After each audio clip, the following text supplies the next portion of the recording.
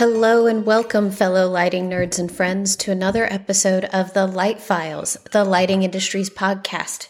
My name is Lisa Bartlett. Thank you for joining me again this week. Patreon.com/lightfiles to support the podcast, 50 listener challenge, all the things. Follow us on Facebook. On Instagram at Light Files. Follow me on Instagram at Lisa Lights Life.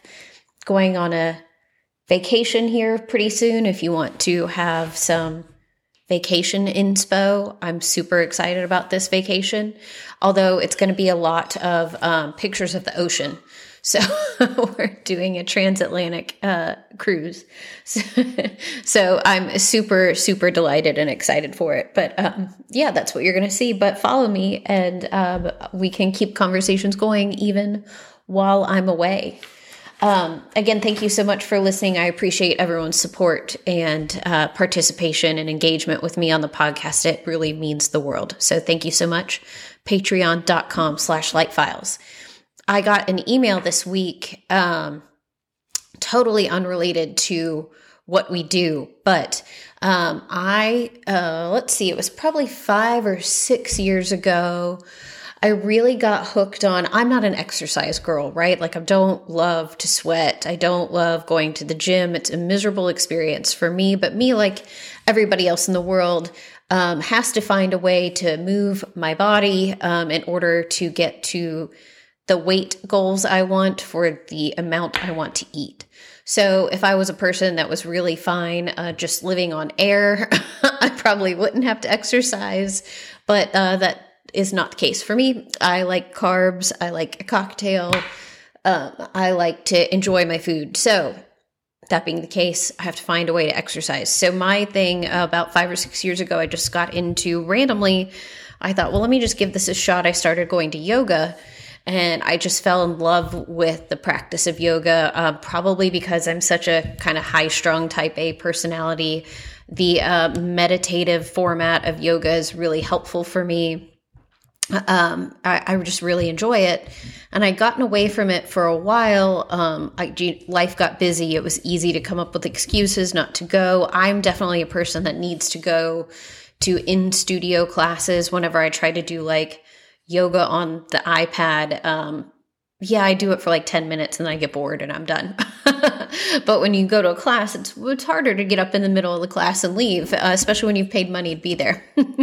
So I enjoy going to classes. And just about, I'm going to say about 6 months ago, I really started to get into my practice again and found a yoga studio actually pretty close to my house and found some instructors there that I really liked. Actually, in a random turn of events, I do live in a small town, but the person who's become my favorite yoga instructor, when she first moved to the Savannah area about 10 years ago, she worked at Pace Lighting. Actually, it would have been more like 15 years ago. She worked at Pace Lighting at my business before I became an employee there, certainly before I owned the business, but just totally random that my favorite yoga instructor used to be an employee at the business I now own. So that's just a fun thing in life. And she left under good terms, thank God, because I was worried about that. But anyway, so this studio is close to my house, and I really enjoy the practice there. And this favorite yoga instructor of mine, we're now, social media friends. And I saw on her social media that they are closing the yoga studio by my house on October 31st. And as I record this, it is October 24th. So just 1 week from today. And I'm just super, super bummed about this. And she sent me the email announcement. I guess somehow I'd missed it. But, this business, they have 2 studios in the Savannah area. And in the email, they said that they are $250,000 in debt as a business and burning $5,000 to $10,000 beyond their income every month. So that's just a very terrible place to be as a business. Sometimes actually it's okay for a business to lose money, but maybe only for a year or so. And then you need to turn that around. But of course, a business like a yoga studio would be incredibly hard hit by the pandemic. And I think they're just not finding people coming back to classes after the pandemic the way they anticipated that they would. And I have seen this business make some shifts. They definitely have vaccinated classes and open classes where you can be vaccinated or not. And when they implemented that a couple months ago, I felt sure it was a move to try to encourage more vaccinated people to come to class and feel safe about it. But anyway, I'm just really disappointed in this, and how this relates to Light Files in our industry is it got me thinking a lot about succession planning and business exits, and what that looks like, and the harsh reality that for most of us as a small business, many family owned, many just led by a strong personality that is really attached to what they do, sometimes there is not a clear path for an exit or a succession. And sometimes you just make it work and make your income and generate your savings for as long as you can. And then when you're done and you feel like you've had enough time in the business and you've been able to, save enough money for your retirement, sometimes the succession plan is just to retire and close the doors. And it just got me thinking a lot about that. For me personally, I am so engaged in this business and what I do, I find it hard to just believe that nobody would want to come behind me and fall in love and do everything I've done. Frank Bartlett, my husband, the person who, with his business partner, founded Pace Lighting, and who I have since bought the business from, he has said to me that without me, that Pace Lighting probably either wouldn't exist or certainly wouldn't exist in the form that it's in today. And his point with that wasn't so much to pay me a compliment, but to just note that it's hard to find somebody to take over a boutique business and have them really engage and feel passionate about it. It's just a whole other level of mindset when it comes to job and responsibility to not just go to a business and collect a paycheck and tick off the boxes of everything that you're supposed to do in a day, but to really kick it up to the next level and engage every single day, even when you don't feel like it, to strategize every single day, even when you don't feel like it, to deal with all of the issues that you would just really rather not deal with, but there's nobody else to turn to, right? The hard issues come up. And as the business owner, the buck stops here, and you have got to, deal with it, even when it's, as I've discussed before, issues that you have a really hard time with. Like for me, sometimes it can be personality management. Like that's not my strong suit necessarily as a business manager, mostly because I just don't want to deal with it, not because I can't, I just don't want to. And it really forces me out of my comfort zone to have to deal with issues like that. So I struggle with that a bit. But yeah, when it comes to this idea of successions and exits, it's a big thing to plan for, and it's hard to see a clear path, I think. And it's a worrisome for a lot of us. Like, I think it's something that you have to start planning for early. Let's call it like retirement, like retirement savings. Like if you're not saving for your retirement, basically for the moment you enter the workforce, things potentially could be a struggle down the line. So we all just know it's something, whether we do it or not, we all understand intuitively that we should be saving for our retirement basically right away. Even if it's only like $10 a week you're able to save, it's better than nothing. And I feel like succession planning is a similar thing. If you really feel like you're in a position where this business can thrive and continue without you, you just have to find the right pieces to put into place to allow it that space. Like sometimes if it's a family business and there's another member of the family who's younger and just as committed as the parents or aunts and uncles or grandparents were, that can work out really well. I know the history in, family businesses, passing them down to the next generation. It's really spotty. So that's not always a foolproof game plan.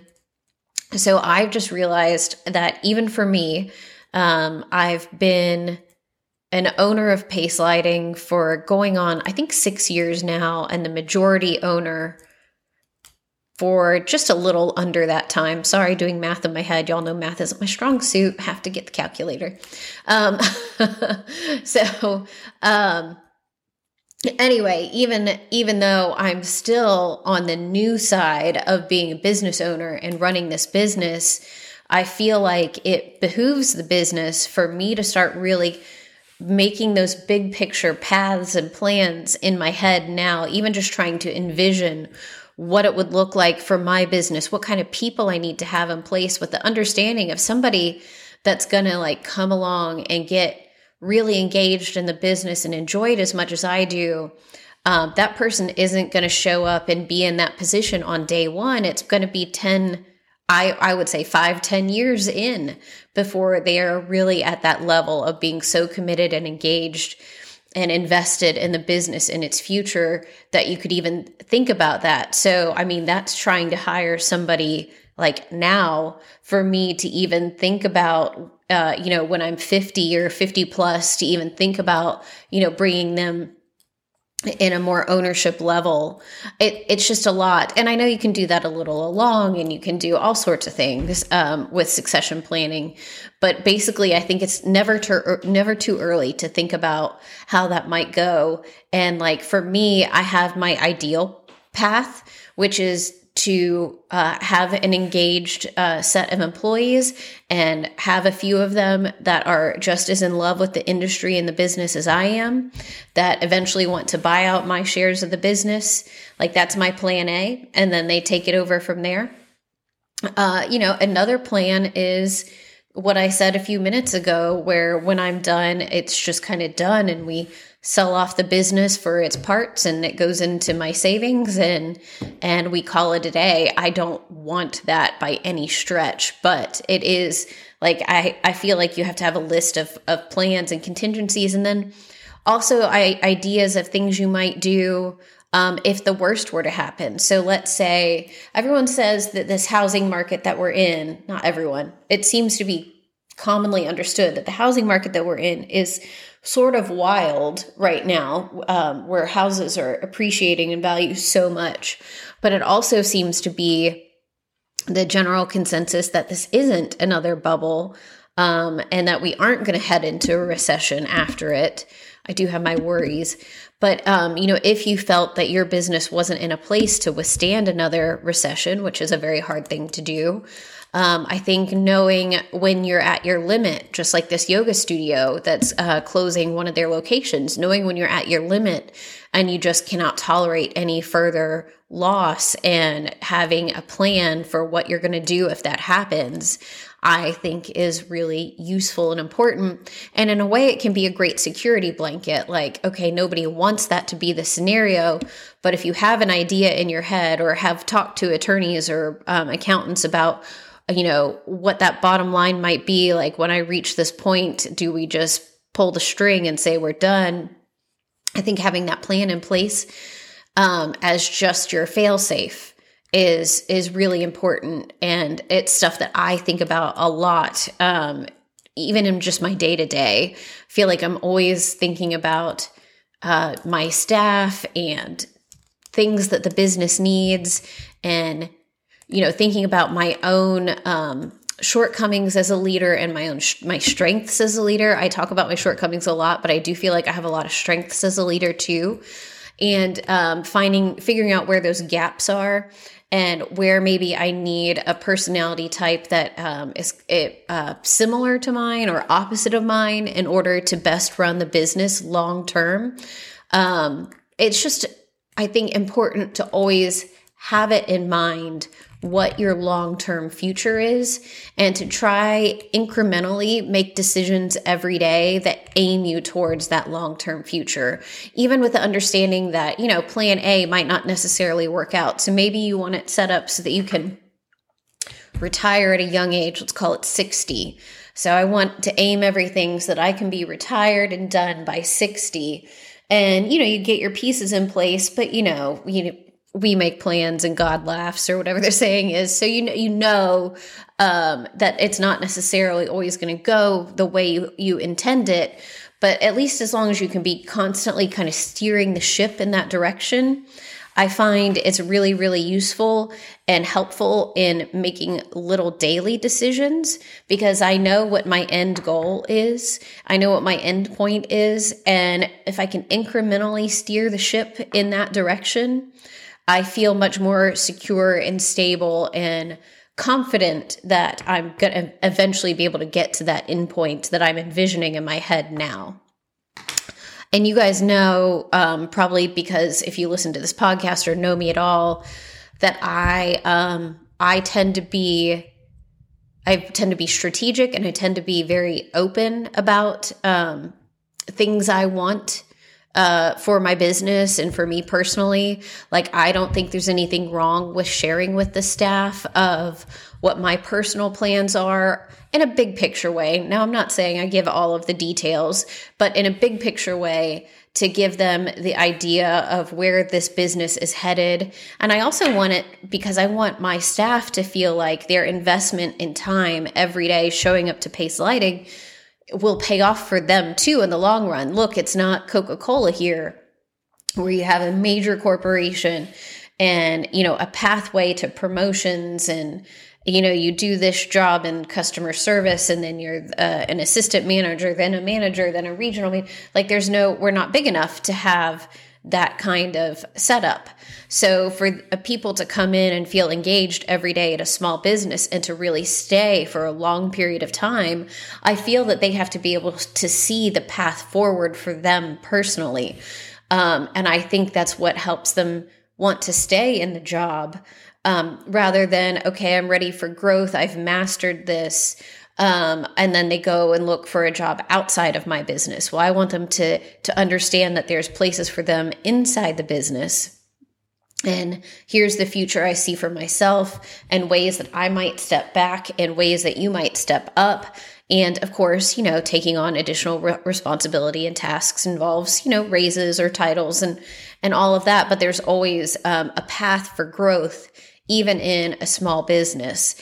But I think in terms of the leadership, if you're not thinking about that eventual succession and allowing space for people to step up and grow beneath you, then the succession plan is probably going to end up being the one I started out talking about, where eventually you just retire and close the business because there's nobody that's been cultivated for long enough to really fill the shoes of the dynamic business owner, aka you, that's in place now. It's really hard. And I've seen it.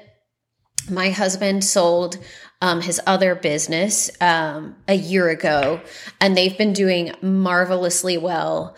The people that he sold the business to they have really just thrived. They have grown the business. Frank was like, I sold it too soon. I sold it too cheap, but it just shows their commitment to really engaging and stepping up and being a part of that business and its long-term future. And aside, he sold it to a group of employees. And with the exception of one of them, most of these employees have been with the company 15, 20 years or longer, actually, I think with the exception of two. And one of them was almost there from day one. So, but those are the kind of people that you're going to need to have in place to turn a business over to. If you plan to sell it, I guess the other option is selling it to an outside investor or a competitor. I guess I'm not going to speak too much on that because I don't understand it. I don't know how that would work and look. But I just feel like it's my business right now. I feel like it is my responsibility to grow it, to take what was not given to me because I bought it, but to take what was given to me and leave it in better shape than when I found it. So I want to leave my business in better shape than when I acquired it, so that the next people that acquire the business from me are even that much further ahead of the game and are in a better place, financially and strategic and understanding our market and how to act and how to react and how to pivot the business to keep it going and strengthening and moving forward instead of, languishing. So that's like my big mission in finding a team that can support my vision and understand the vision and grow in that vision. Just like I said, when Frank sold his business to a group of long-term employees, they had worked with him for so long. They understood the vision. They understood the business's strengths and weaknesses, and they continue to play to those strengths. And it has led them to be even more successful in a lot of ways than they were before, which is really remarkable. And for all of us as business owners, I think it's the kind of honestly ego boost that you would love to see. Like I would be delighted to one day sell Pace Lighting and have it become even more successful after me than it was with me, because I will feel like that it was my groundwork that put all that into place.